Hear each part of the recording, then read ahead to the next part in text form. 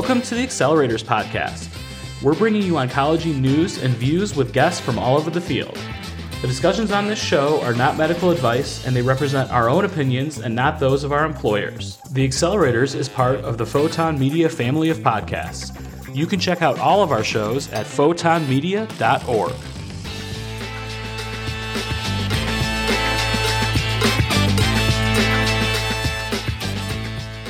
All right, welcome back to the Accelerators Podcast. This is the first episode of 2024. We have what, in my opinion, is probably one of our most exciting guests ever. I'll introduce myself. It's Matt Spraker from Denver, Colorado. I'm a radiation oncologist. And then Tim Wilbrake, medical director at Lake Huron Medical Center in Port Huron, Michigan, and also a medical director at OncoHealth, a digital health company. And I'm Michael Eunice. I'm the associate executive director for the American Board of Radiology for radiation oncology. And I'm also the division chief of radiation oncology at Bay State Medical Center in Springfield, Massachusetts. Thank you so much for joining us. I think this is awesome. We're very excited. You know, I think we kind of talked about before as we were planning this show that in the past, we've done a couple of discussions of sort of ABR stuff and things that have happened over the last couple of years. And then you're new in your position. And so this is awesome. We're really excited. Thank you very much. Welcome. Excited to talk with you guys. Can we just start first by kind of hearing a little bit about you professionally or personally, whatever you'd like to share, just to get to kind of know you as a fellow radiation oncologist before we jump into the ABR stuff? Sure. Yeah, absolutely. I'm sort of born and bred New Englander. I wasn't here my whole life, but went to high school outside of Boston, went to college up at Colby in Maine, and then went to Tufts for med school. Interestingly, coming out of Tufts, I was actually looking to go into orthopedics and didn't match in ortho. So signed on to do an internship in general surgery and was lucky enough to have done some research with a radiation oncologist and said, maybe that's a better way for me to go.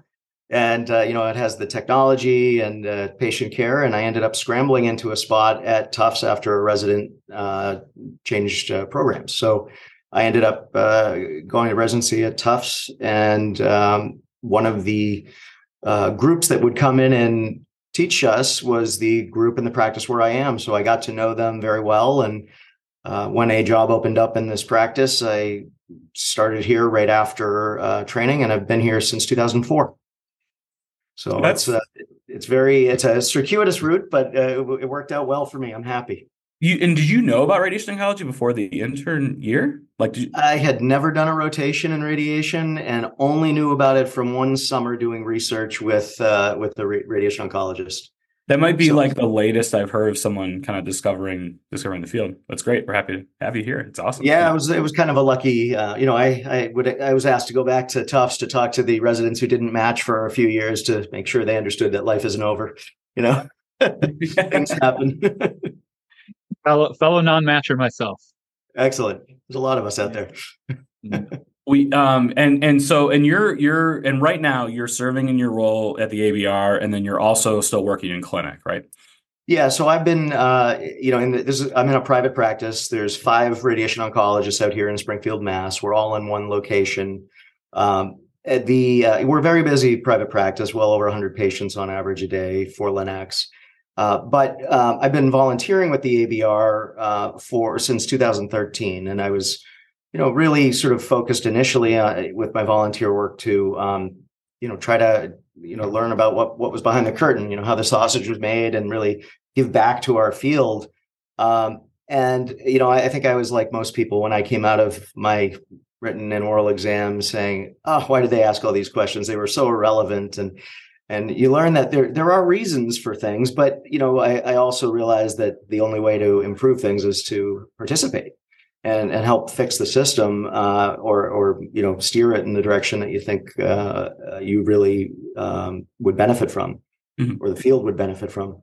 So when the opportunity came to become more involved with the ABR, I gradually was asked to take over as the chair of the lymphoma oral board committee, and I did that for a couple of years. And then my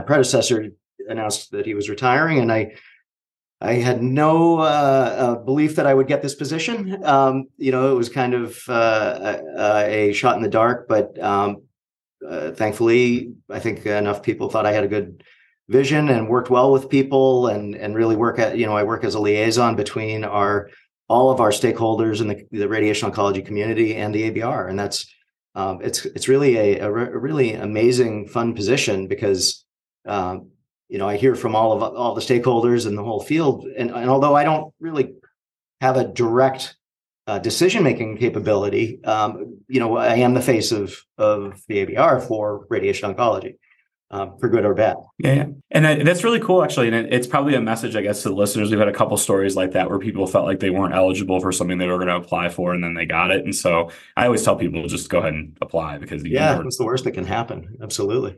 I do want to. So thanks for sharing all that. And so you did tell us before too. We can, I think, just to praise your partners. They support you as having some protected time outside of clinic to do this. You still Yeah.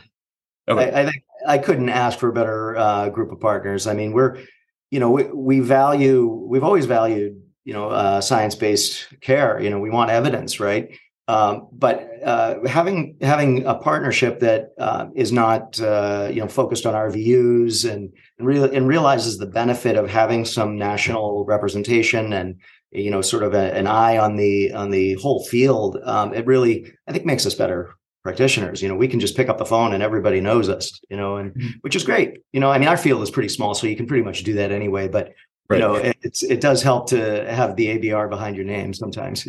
But you're working on stuff for the ABR like kind of every week. It's sort of at least like, what do they call it, an FTE in Oh yeah, FTE. it definitely. I mean, the part of the deal is, if I'm working on the ABR, I have the time for that. But if I'm not, I'm seeing patients and I'm full-time employed. So if I don't have any ABR meetings or any documents I'm working on or anything, then I'm seeing 6 consults a day, and just busy radiation oncologist.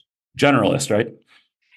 Yeah, although, as time has gone on, I'm more focused on, lymphoma, head and neck, CNS, SRS, SBRT. I don't do any GYN, and we kind of all sort of have subspecialties, but yeah, we all do a little of everything.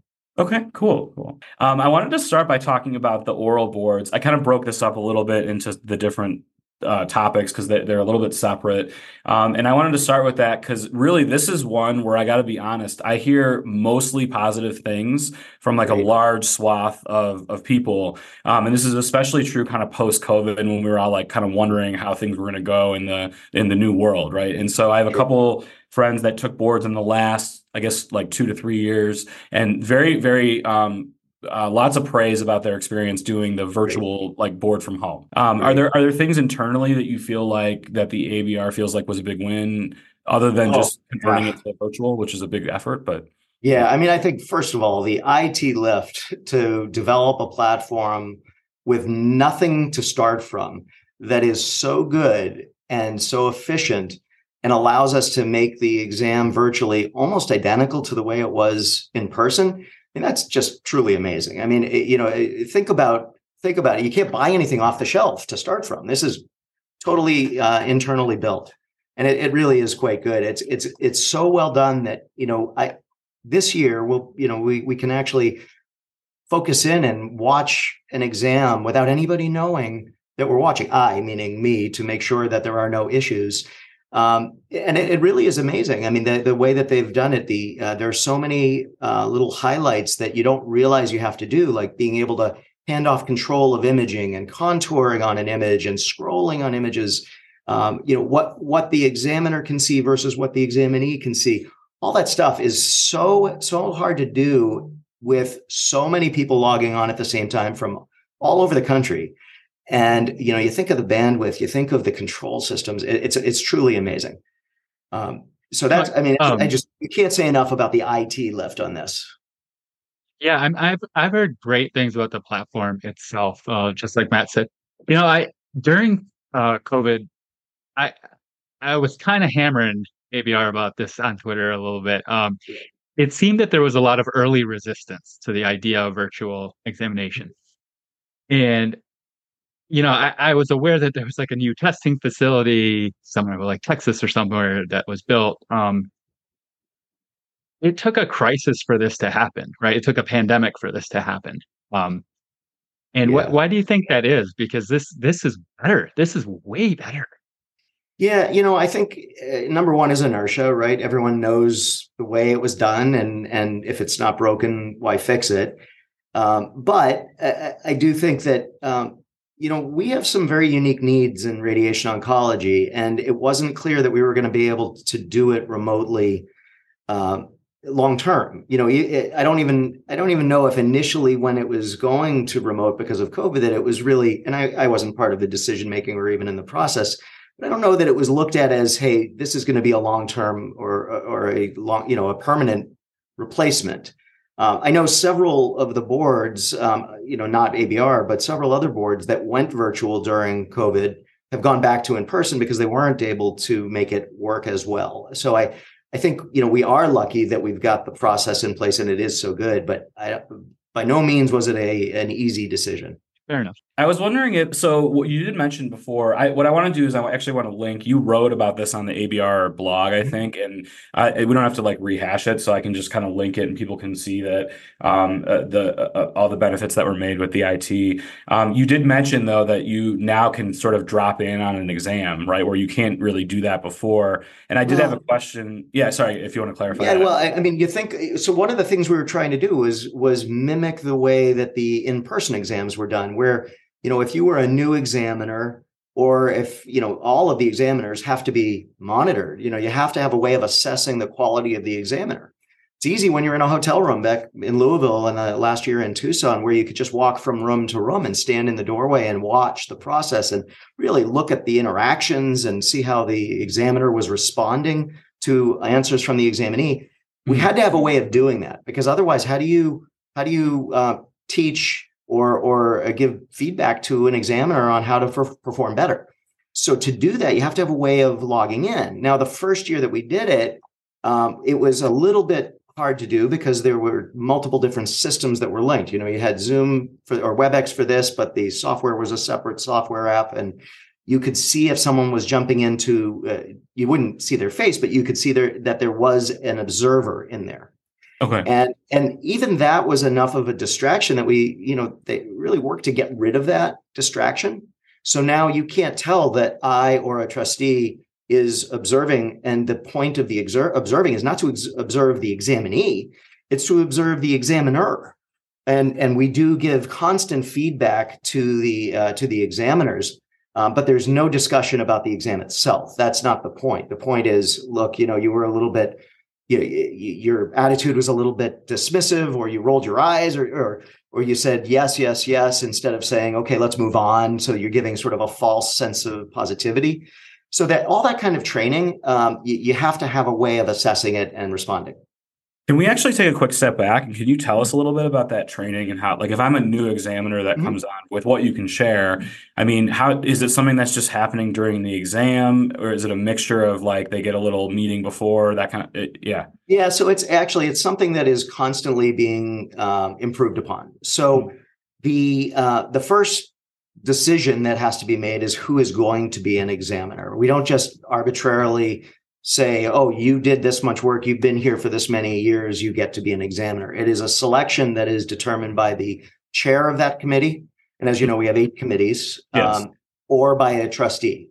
And once that decision has been made, they then will go through multiple sessions of going through all of the exam content for that exam to really learn what is an appropriate response, what is a failing response. How to lead an opportunity to save yourself.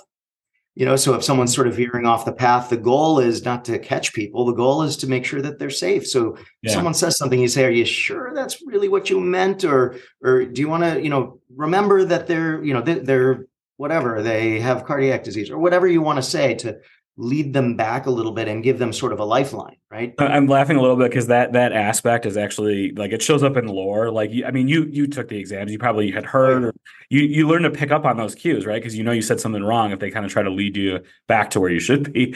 Yeah. Listen, it's a stressful event. I mean, we all know how stressful it is, and the idea is that we really are trying to be patient, minimize the stress, and try to give the appropriate feedback. It's if you're talking to someone and they every time you make a comment, they go, yep, mm-hmm, uh-huh, good, good, good. You think you're doing great. But if that's just their underlying space filling comment, that's really not appropriate for the exam. You want people to say, and what we do is we say in the beginning of the exam, don't take an examiner's response saying, okay, yes, okay, as a affirmation. That is really their cue to they're hearing you and they're ready to move on to the next thing, as opposed to saying you got it right. To add on to the training, so there is when we've been in person in the past, the first day there is always orientation, training, what makes a good exam, what makes a bad exam.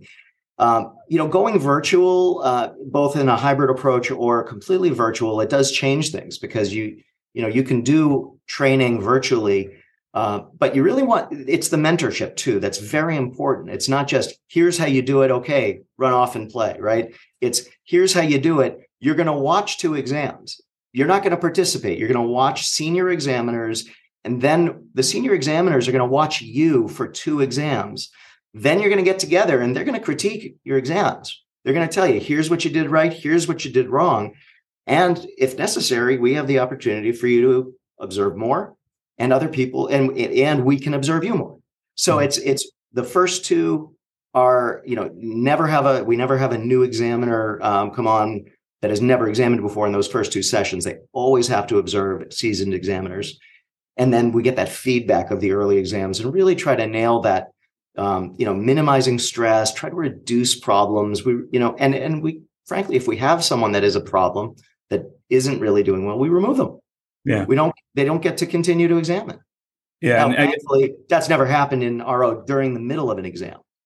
Yeah. And examinees probably would have no vision of that anyway, right? Because you only see the examiner you see, and then I guess exactly extra. But and so this is very helpful, by the way. And so has moving online changed the way that you can evaluate and train examiners?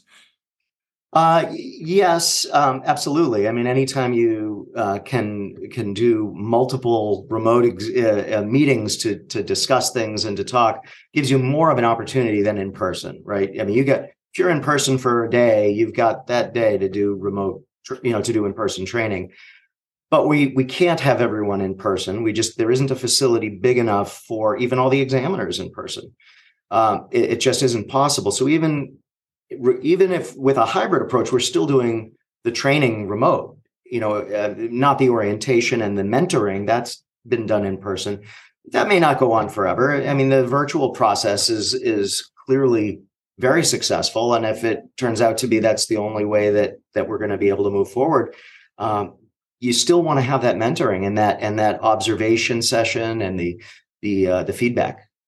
And so the observation, even though you've gone from a hotel hallway with the little bell thing, to online Zoom or whatever the proprietary platform is, you're still sort of the structure of how you evaluate the examiners is the same, where it's observation of a random sample of their interactions, and then you go off that. It is, but it's I would say it's gotten much over the last couple of years. It's become much more formulaic. We have a much more, I would say, a bigger sample size, but we also have more of a structured assessment of the good and the bad. Okay. I'm not going to say a scorecard, but because it really isn't. It's make sure that these 10 points, how are they doing on them?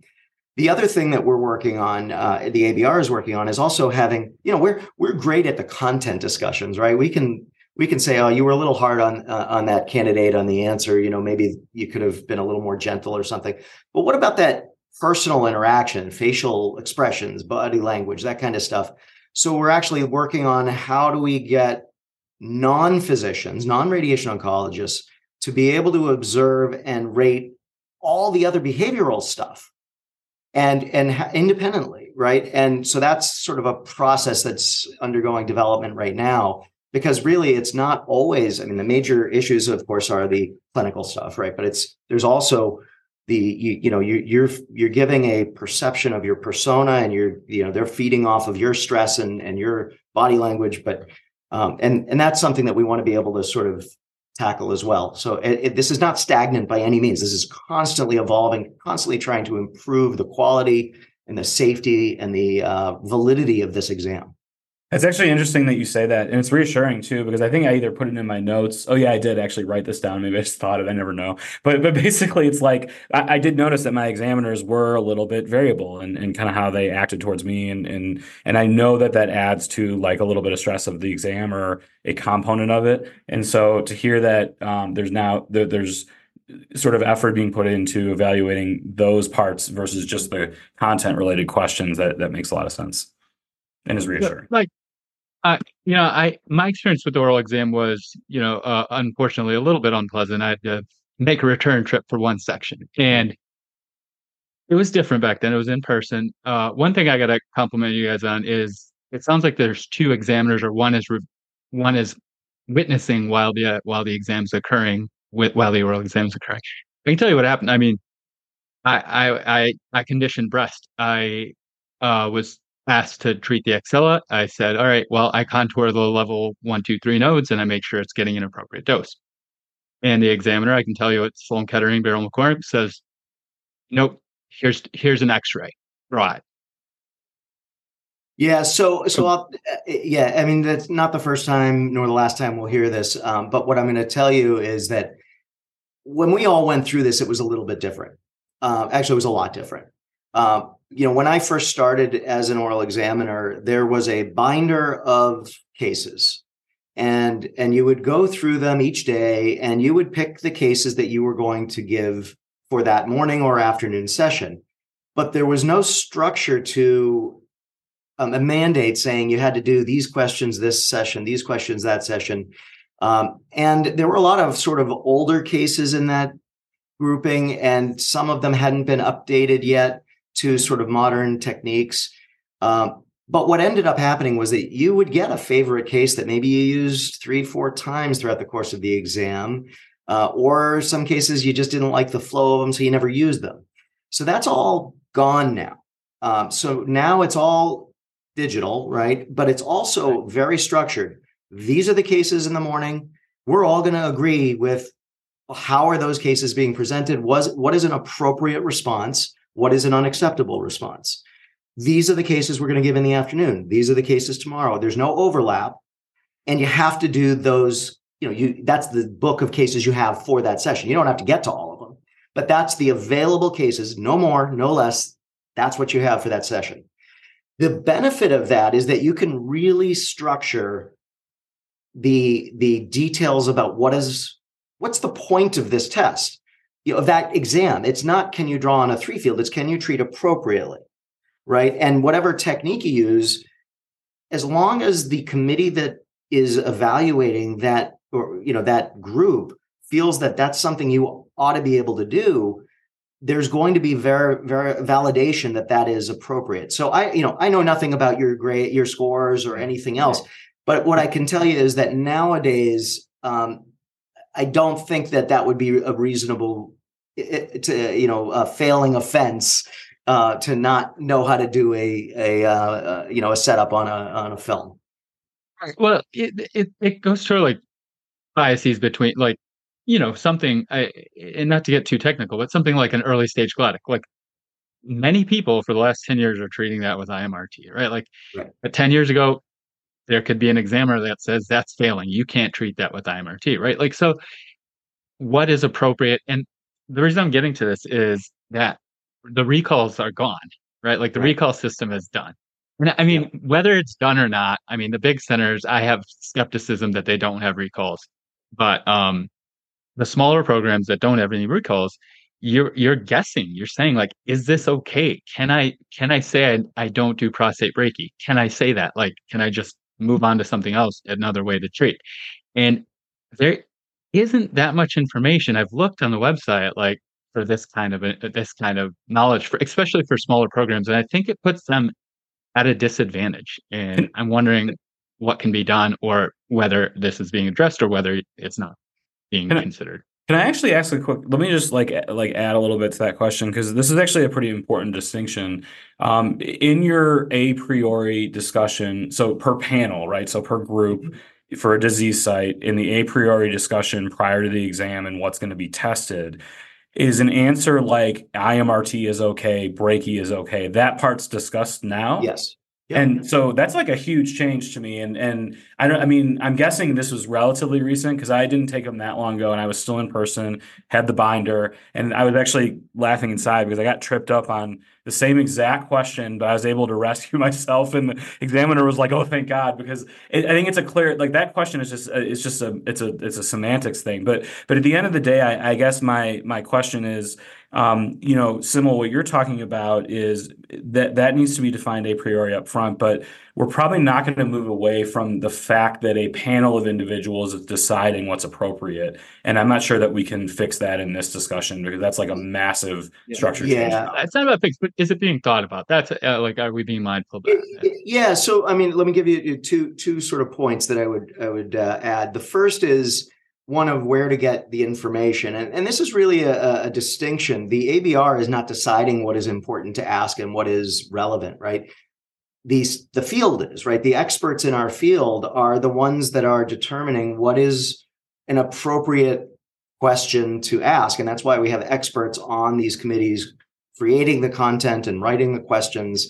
But then the assessment of the actual exam is obviously done by your examiner. Now, the way the process works is that if you get a marginal fail or a fail, which is the 68 or 69, not on a case, but on the entire exam for that committee, for that category, right? Then say it's the breast committee. That committee, that category committee will meet and discuss every candidate that has a 68 or 69 and go through every single case. And if a case got a 68 or 69, why?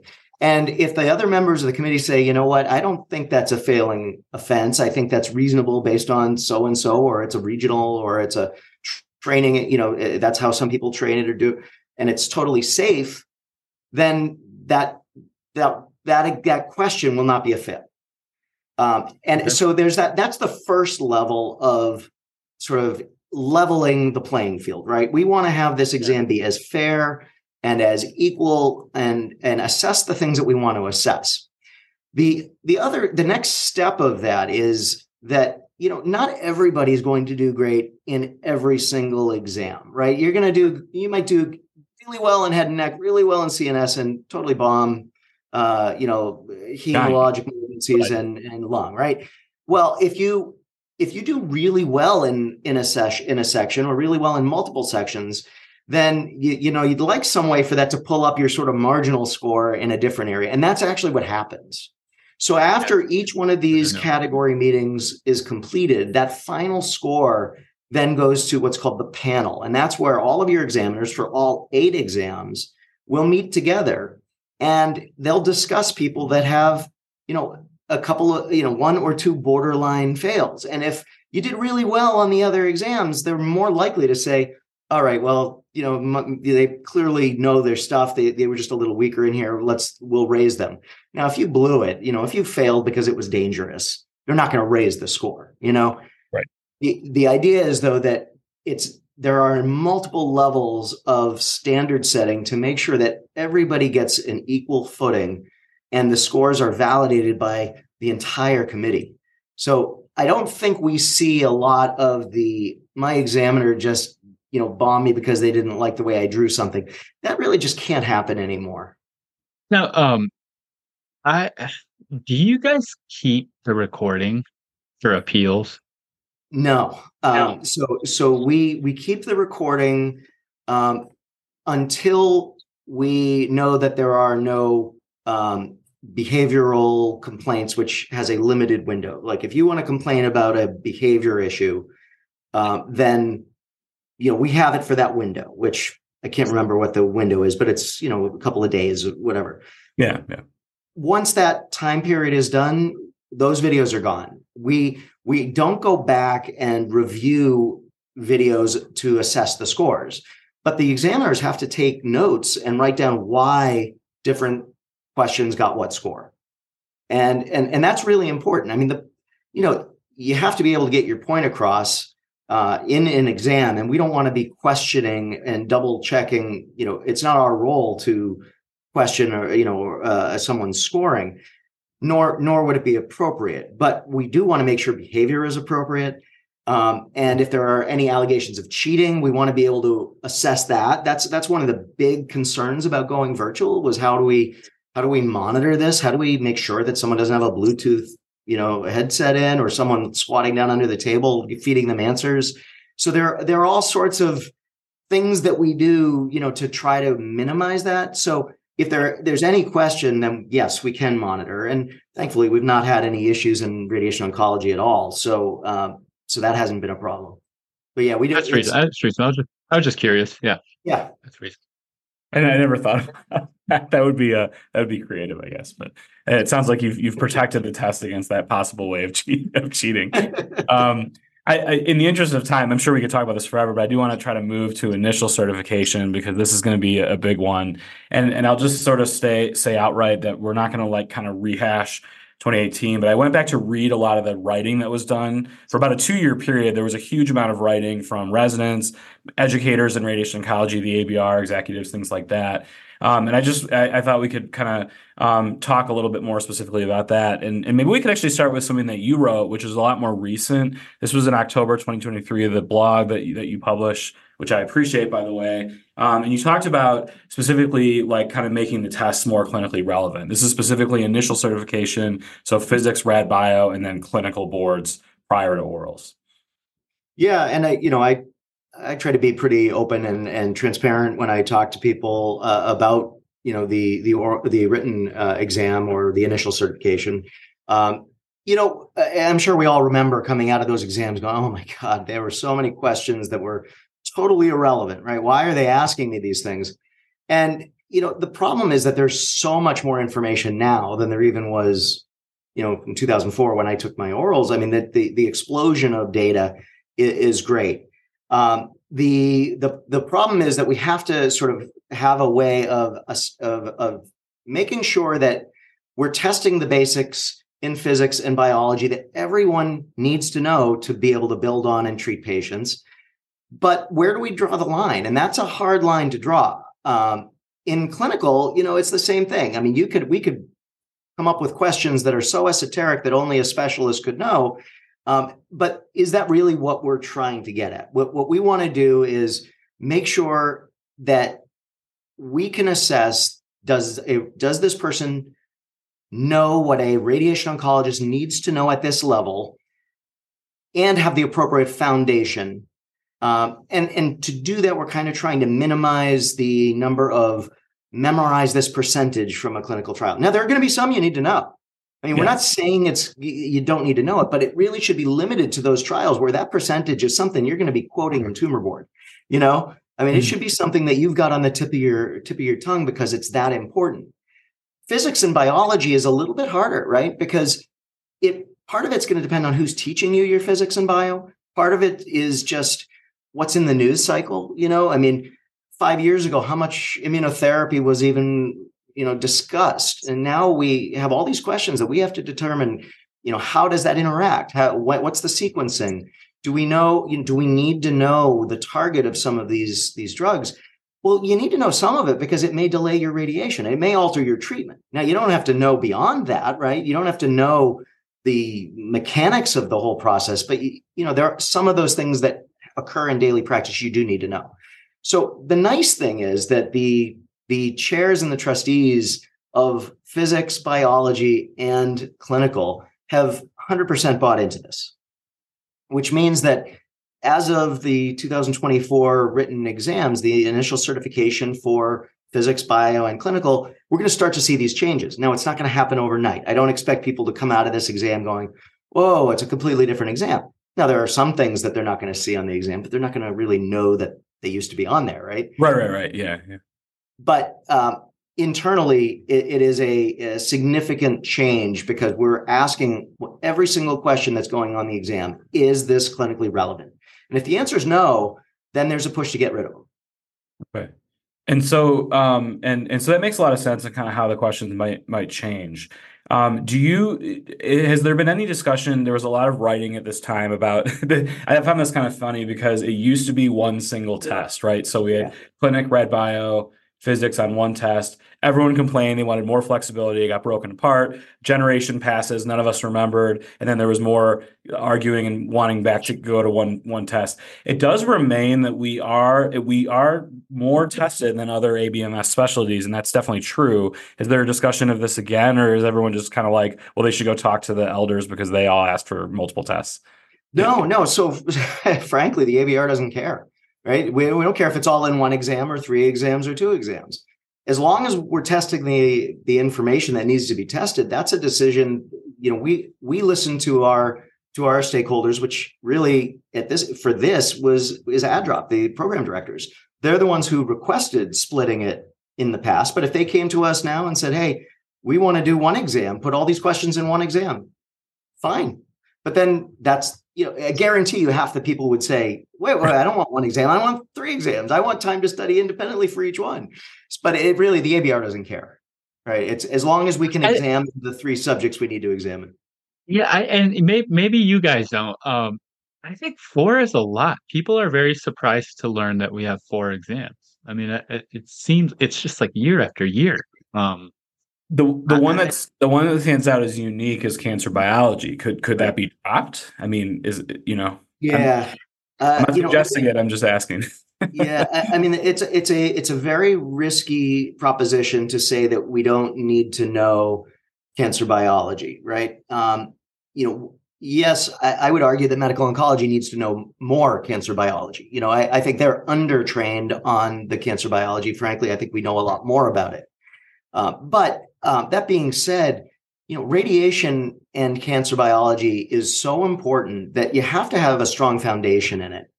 And even de-emphasizing cancer biology, you run the risk of having someone come out that can't explain why radiation is causing a side effect to a patient, or why there's an interaction with a drug, or why they're having a recall reaction, or anything like that. So I think, in my mind, the question isn't, can we get rid of it? It's, we need it to focus on the things that are most essential to our field, which is what wait, I'm trying you to steer. you know why recall happens? I still don't understand that. One thing, what's really interesting is when I, again, like going through all this reading, it's quoted a couple of times, like going way back. I don't even know who to attribute it to, but there's this like quote out there that like radiation oncologists really need to understand cancer biology if we're going to be taken seriously among cancer centers. And I actually was wondering if that was just like an assumption that was made a long time ago and maybe it wasn't so true. But what's really true is maybe that's changed today, right? Certainly cancer centers are very different today than they were 70 years ago or 50 years ago. And so anyway, it's kind of, yeah, I get what you're saying. And I don't think we're going to be, I guess, dropping the biology test anytime soon, but it is a question that people will ask. Whether we should learn as foundational as I 100% agree we should. Whether it should be a high stakes exam maybe is the more important question, or whether we roll that into the clinical test. But I do. The vast majority of us are like me. We work in towns in America, 40 miles from a big center, maybe, and nobody's asking about these mutations and things like that. Like we're doing our jobs. We're doing a good job. We're providing high quality radiation oncology care. And I don't even know the acronyms of these things that we looked at in radiology. I can't remember one of them in my head because I wanted to just make one up as an example, but I can't even come up with one. And it is fundamental because we are. I do wear it as a badge of honor that I know the chemo doses. Do I need to know 'em? I always say, like my first year in practice, I was studying and learning the chemo doses. So I looked at my medical oncologist notes and I was calculating the BSA and everything. And I saw that the guy was underdosing every head and neck patient. And I called him and said, hey, it looks like you're giving 10 milligrams per meter squared. Don't we usually give 30 or 40, whatever it was at that time? And so it did help me. I could say that was clinically important. That's not necessarily radiology, but it's a depth of detail of chemotherapy that we have that they do not have about radiation oncology or radiation. And I don't want to de-emphasize it either, but I don't know about the high stakes exam, and I'm not completely sold And on it. I totally hear you on that. And I'm going to be frank with you, and nothing is off the table for discussion. We discuss all of this constantly, right? But there, without a substantive reason to take away an assessment that we have to keep our field as rigorous and safe and relevant as possible, it's hard to justify pulling back on that, right? What I would say is, again, focusing on what is clinically relevant is probably far more important than whether or not we get rid of an exam or not, right? I would rather increase the number of questions talking about, normal tissue toxicities and, the effect of oxygenation and all, the things that we really think about on a day-to-day basis. And that's the direction that we're taking with sort of removing some of the molecular and the cell, the actions of things that really are not germane to a practicing radiation oncologist at any level. Yeah, I mean, I knew neutron therapy way too well. Like, why did I know neutron therapy? Like, I still, I think Wayne State might still have one, or Washington, but it was so weird how in depth we went on neutron therapy. UW, man, come on! I went. That's where I trained. You should. This is It's special to the show. Neutrons are special to the show. It's a really good answer, Michael, and I think it's a fair point, and it sounds like this is an ongoing effort, and so I think it's great. Yeah, I'll definitely link the blog where you talk all about that. You actually, I think in the blog you reference one of our friends, Jeff Reichman's article about like what we should be testing in physics. It was a fun little debate, all that stuff. And so that's a great effort. And my last question, just sort of about kind of content design, is I linked you this article by Dan Golden about the tail wagging the dog, and the ABR is always kind of, and they continue to be kind of saying they are not the ones that should weigh in on what should be tested and taught. Can you elaborate on that? It's a little surprising to me. I sort of feel like maybe they should.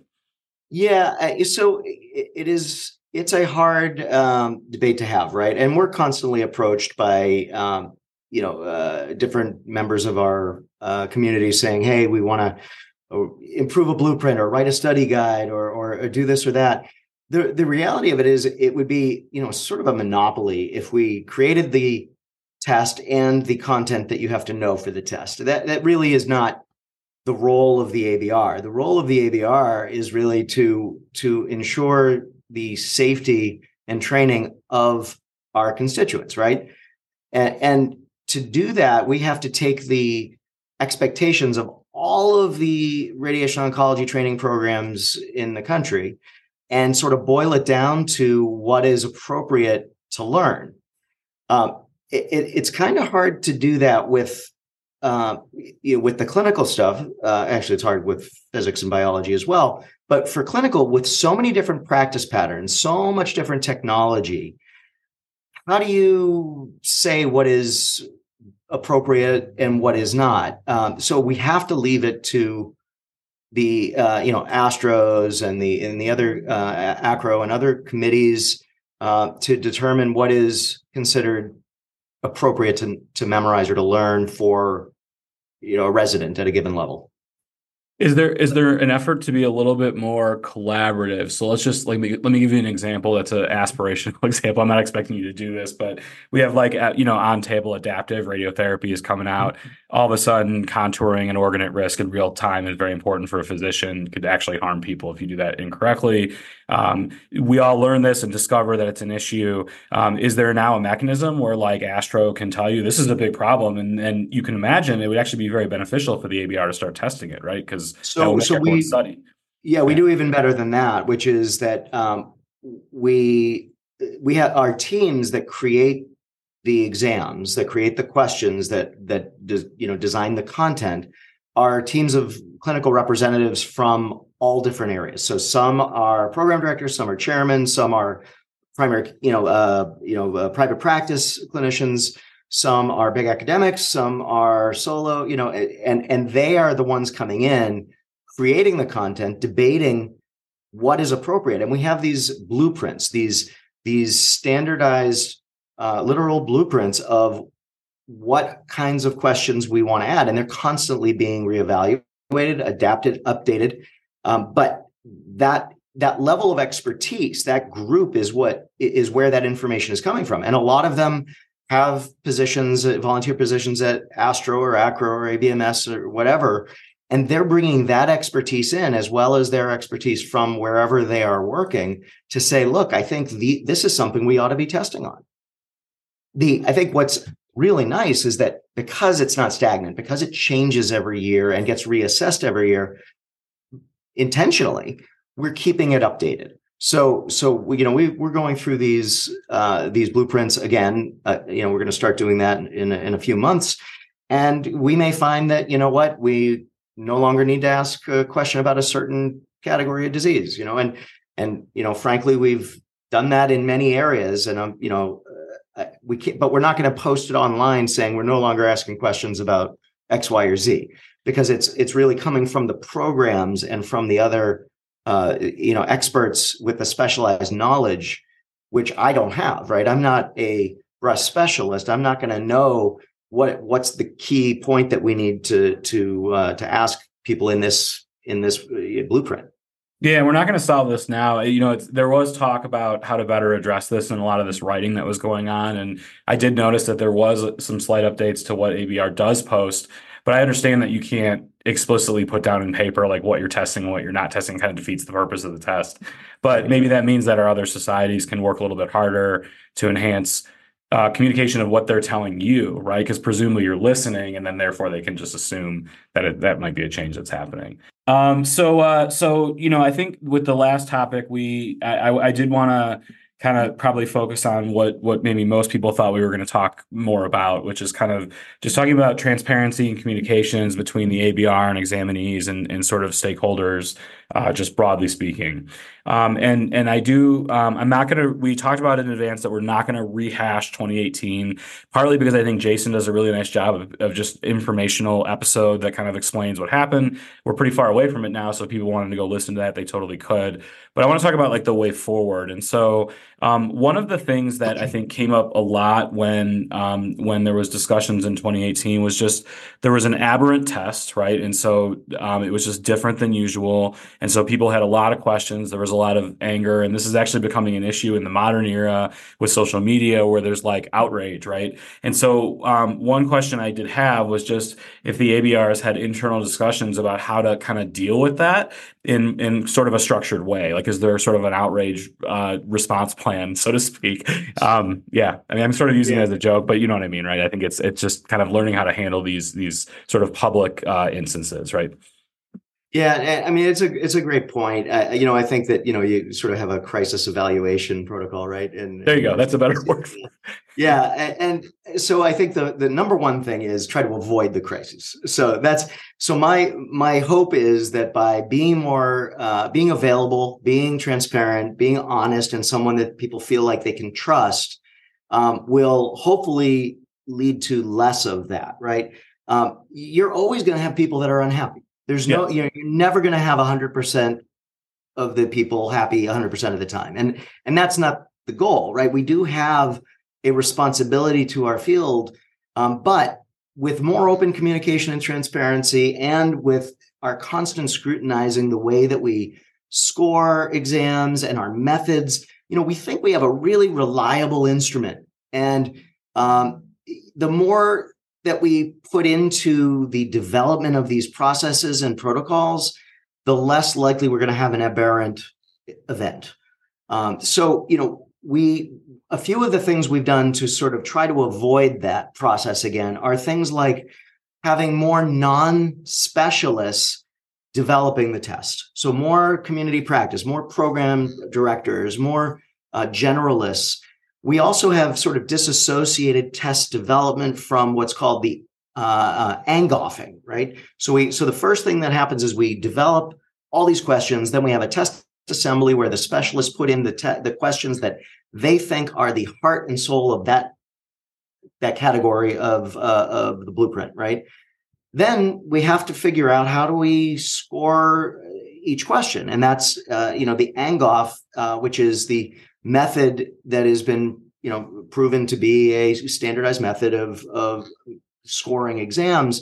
But even that process now includes people that are never really volunteered before. We're getting people that are again, private practice, general practitioners, people who haven't really been keeping up with the literature in terms of the subspecialties in our field, so they can say, look, would the minimally capable, minimally competent person in residency get this right? Not would I get it right, not would you get it right, but would that person, and that feeds into the final scoring, right?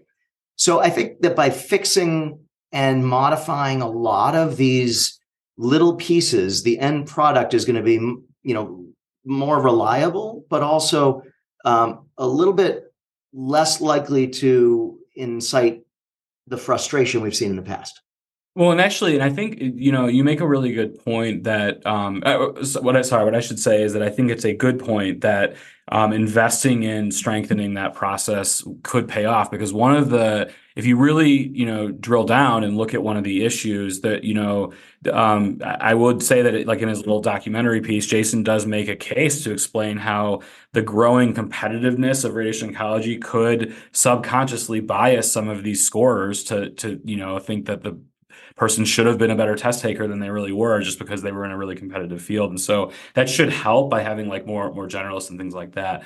So I had always asked this, and I think transparency is a good thing. Is there a reason that these people aren't listed anywhere? I mean, I always wondered, I think in our field in general, there's a lot of places where people do volunteer efforts, and it might be nice to show that they're doing those efforts, and we choose not to. And I don't always understand why. So with this particular instance, is there a reason? No. And in fact, that's a great question, and one that I'm bringing up at our board meeting. Okay. Because I think that it not only is it an appreciation to people who are volunteering their time, but they need to get the credit for it, right? We this is not you don't get a lot of positive benefits from volunteering other than making your field better and passing it forward.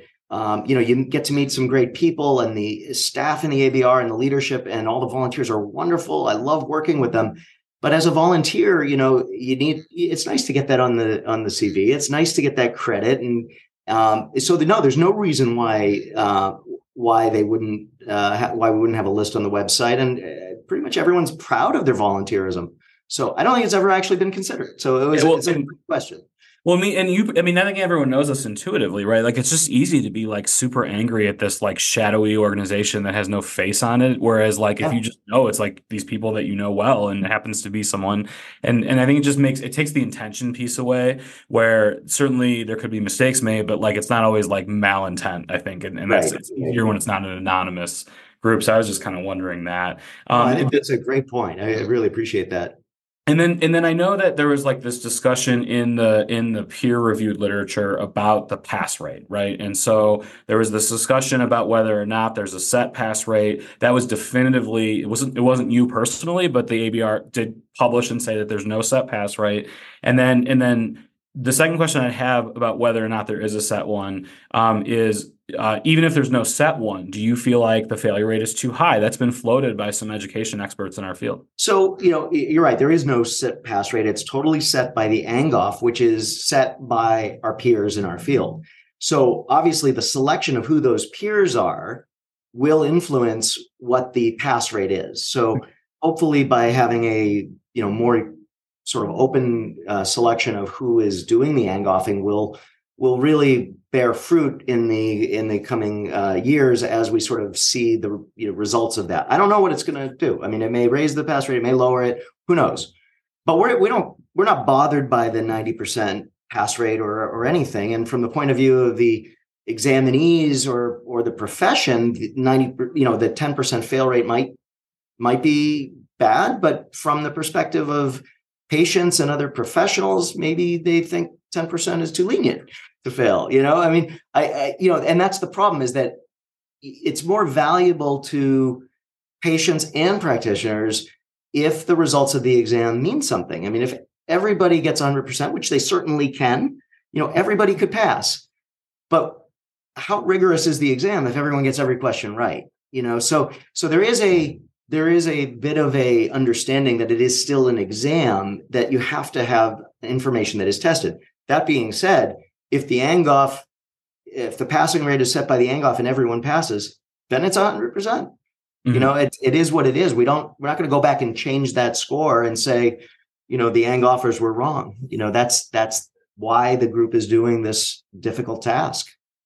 No, I think that's helpful to kind of clear up how it's done. And then with regard to the failure rate being too high or low, I think you make a really good point that it kind of depends who you ask. With so many things in medicine, right? It's like it depends who you ask. And I think the point that was being made in the publication was that that it's an enriched group that should be a very good group at test taking because they're that far along in medical education. And if things are being trained well, then, you know, that maybe is too high, but you made points about maybe that's not, if that makes sense. So I wanted to shift a little bit and just ask about the costs, right? And so I know that people can go look up the forms and things like that because it is a nonprofit. But if I'm just asking you as like someone who I think probably residents don't realize that they're sort of paid for by their programs, I think in most of them, and maybe people can correct me if I'm wrong, but you don't really feel the cost of the ABR when you're a resident, but you feel it a little bit as an attending. And then now I'm in like a community job where I actually pay it and get reimbursed. So I really feel it because it comes out of my pocket.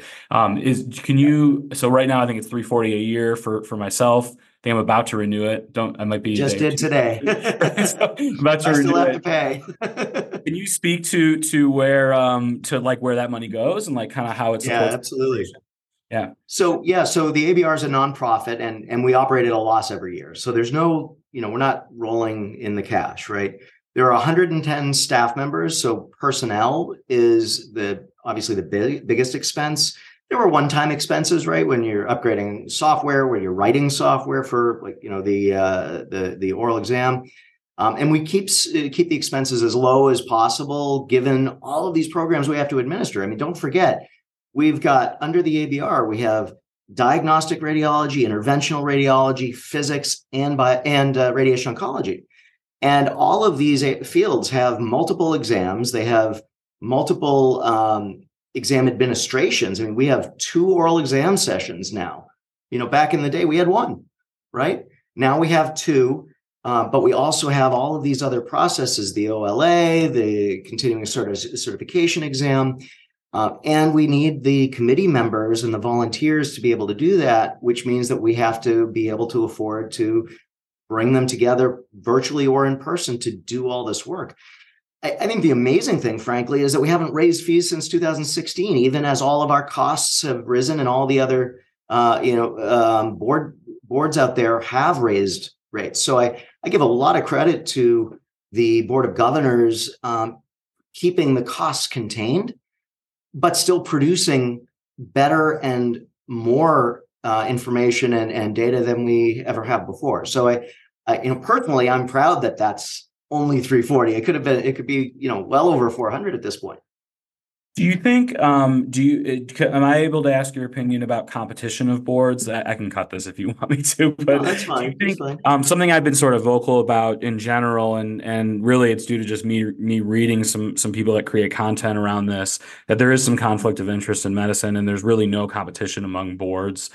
During this whole MOC thing, which we will talk about in a separate session, I did ask my own job, can I go look at this other board? It's half the price. They're giving me the same service. And they actually said no. And the reason why is because my surgeons have residency programs. I don't, but because of that, I have to use ACGME. How do you feel about that? Are you able to speak to that at all? Just your personal opinion?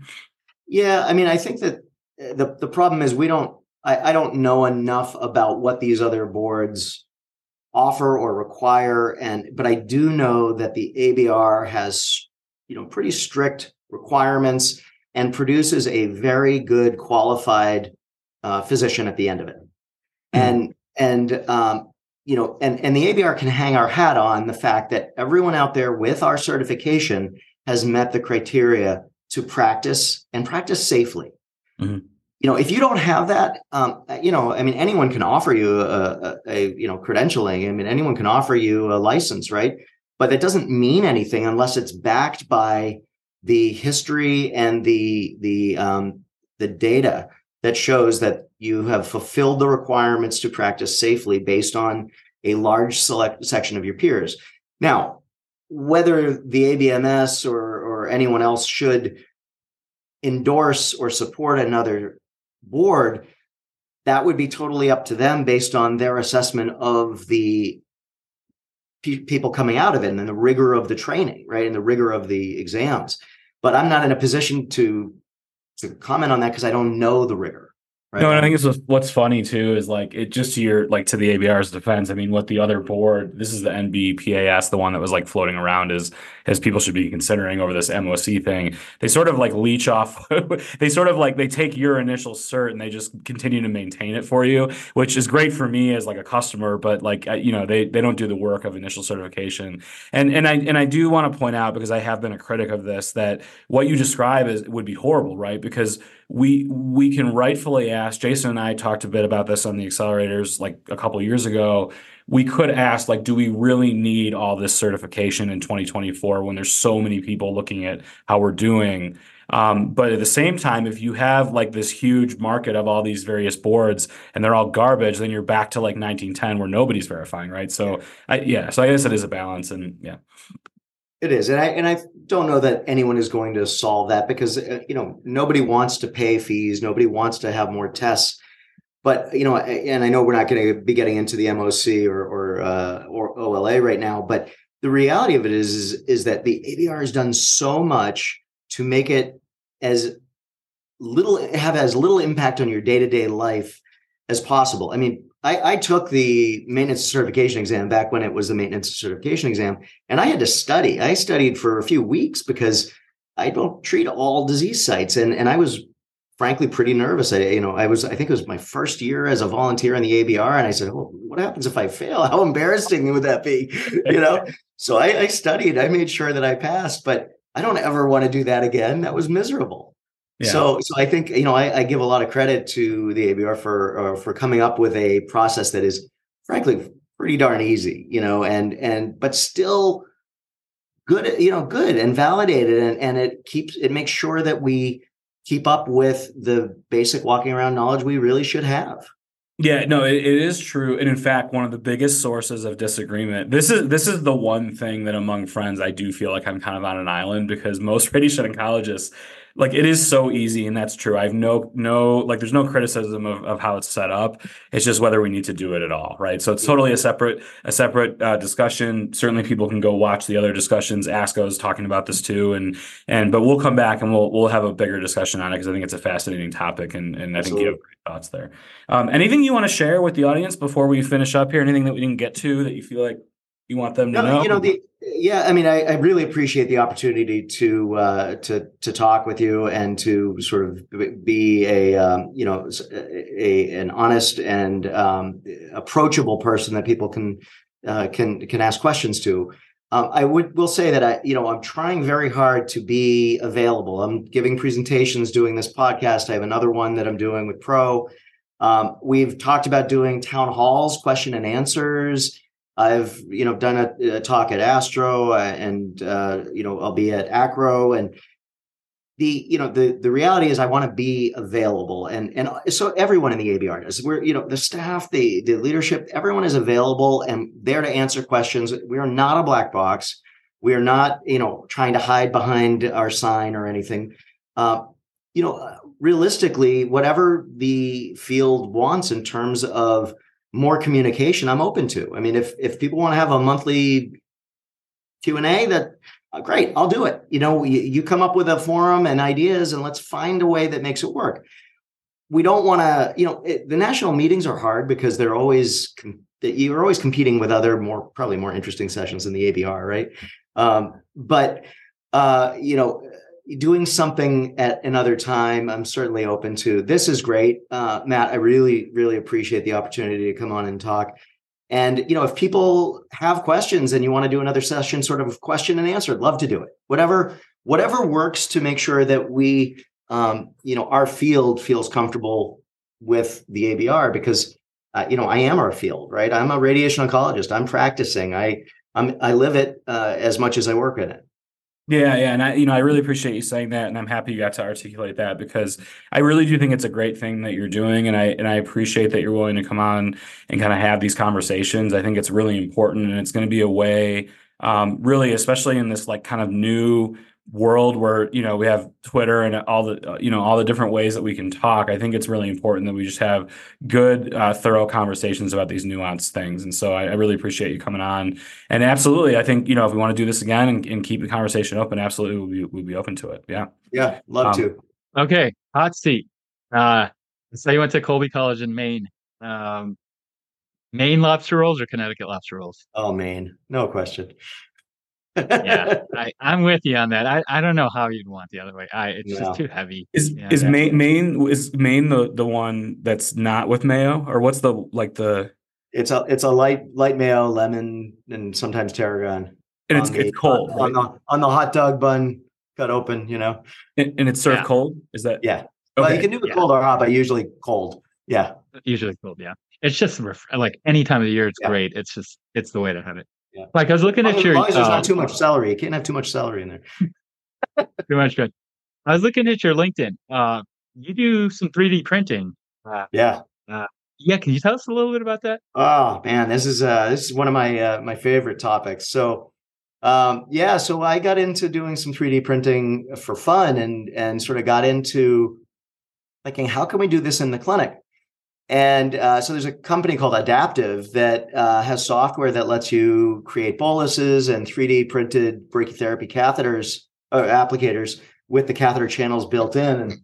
And so I started off doing models like this, like a larynx. You can't see it with my fog screen, but so I do. I started off sort of with educational items where I would do print people's tumors and their anatomic location. And I had a couple of kids. I had a kid with a Wilms tumor, and I gave him a hammer on his last day, and he smashed it. And it was cathartic.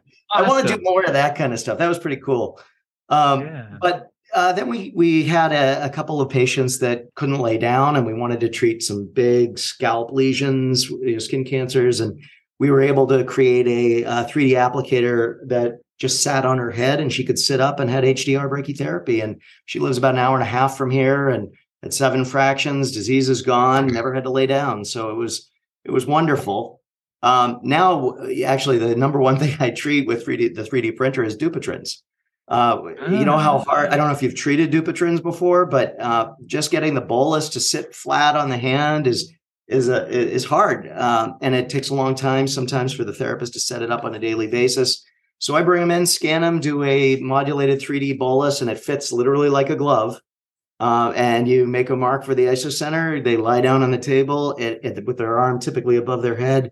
And it's amazing. It takes no time to set up. See, I think I've got one here. I can show you. Here, I don't know if you can see this. Oh yeah, that is so cool. We gotta get some of these pictures. We can post them later too. Some of your 3D. Yeah, so it just this isn't my hand, obviously, but yeah. So it just sits awesome. Really nice. I can certainly take some pictures for you later. But so that's the kind of stuff that it's fun. And we've printed parts for like I wanted to get a spacer for the HDR catheters that had numbers on them, and we printed that. And so it's kind of like you come up with an idea and you just run with it. And the nice thing is you can sterilize this the resin and everything. So yeah, it's fun. Oh, that's cool. So I had a thread I put out, basically like I went through like the New York Times and I just Googled every radiation article. Basically all of them are negative. Yeah. So then I saw that. That was great, by the way. These Polish investigators went further, and they went back to like 1980. Yeah. And essentially they tracked over time the positive and negative view of our field. I think it's pretty clear there's a negative view. There's a negative view from the New England Journal. There's a negative view from the mass media. What do you think we can do? Like you I consider like one of our leaders in our field. And what do you think we can do about that? Have you guys talked about it or thought about it? It's a great question. It's hard to change a negative perception because, people hear the term radiation and they think Chernobyl, they think nuclear bomb, that's not one that is going to be easily altered. I think the key thing is that what we really need to do is make sure that we educate our colleagues in other specialties about how important radiation is to cancer patients, and not just cancer patients, but osteoarthritis and Lederhose and and Dupuytren's and all meningiomas, all these benign diseases that we can treat. And when done safely, we're not as dangerous as even most of these chemos that they're giving, right? So I think we have to sort of change the perception, but I don't think that there's anything that any of us can do at large to change society's perception, because the negative perceptions came from these huge, horrific events. Yeah. I mean, that's fair. It's tough on the mind, because like you get through patients and you're like, gosh, that wasn't so bad. It's like, no, it wasn't so bad. It's not so bad. Tell your friends. Yeah. So I also saw you studied some medical informatics. I have my opinion on this, and I feel pretty strongly about it. But why should residents think about studying medical informatics or getting more interested in it for their career? Yeah, I mean, I can tell you, there are so many times that I lean on my knowledge of medical informatics to promote better care, promote better communication, both with patients and with other physicians. But more than that, it's, how do you fill a role in a practice or a hospital and make yourself more valuable, right? If you know clinical and you have the informatics side, you are like, you're going to be, you can go anywhere and do anything, right? Because you've got two very unique skills. Not that you could, I'm not saying to use it to jump to other jobs, but I'm on committees at the hospital that are prioritizing funds to go to different IT solutions, and I can weigh in and say, wait a minute, we have to spend all this money on this product, but why don't we just invest in this product we already have and build an interface?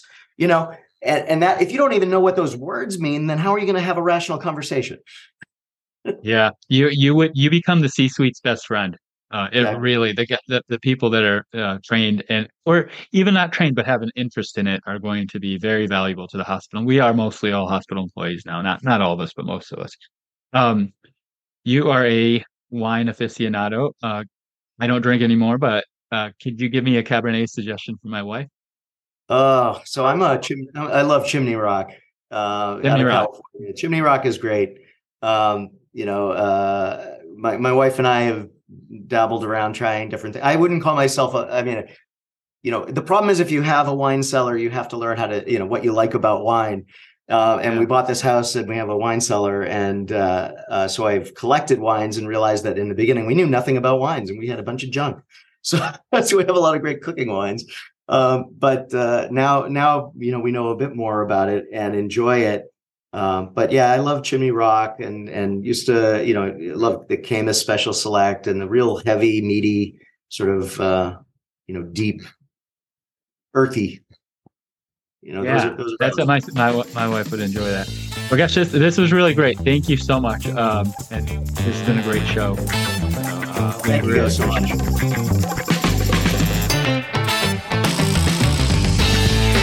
Thanks for listening. If you liked our show, please subscribe and leave us a rating. Also, head to photonmedia.org and check out the rest of our content. We hope you're having a great day and look forward to seeing you again soon.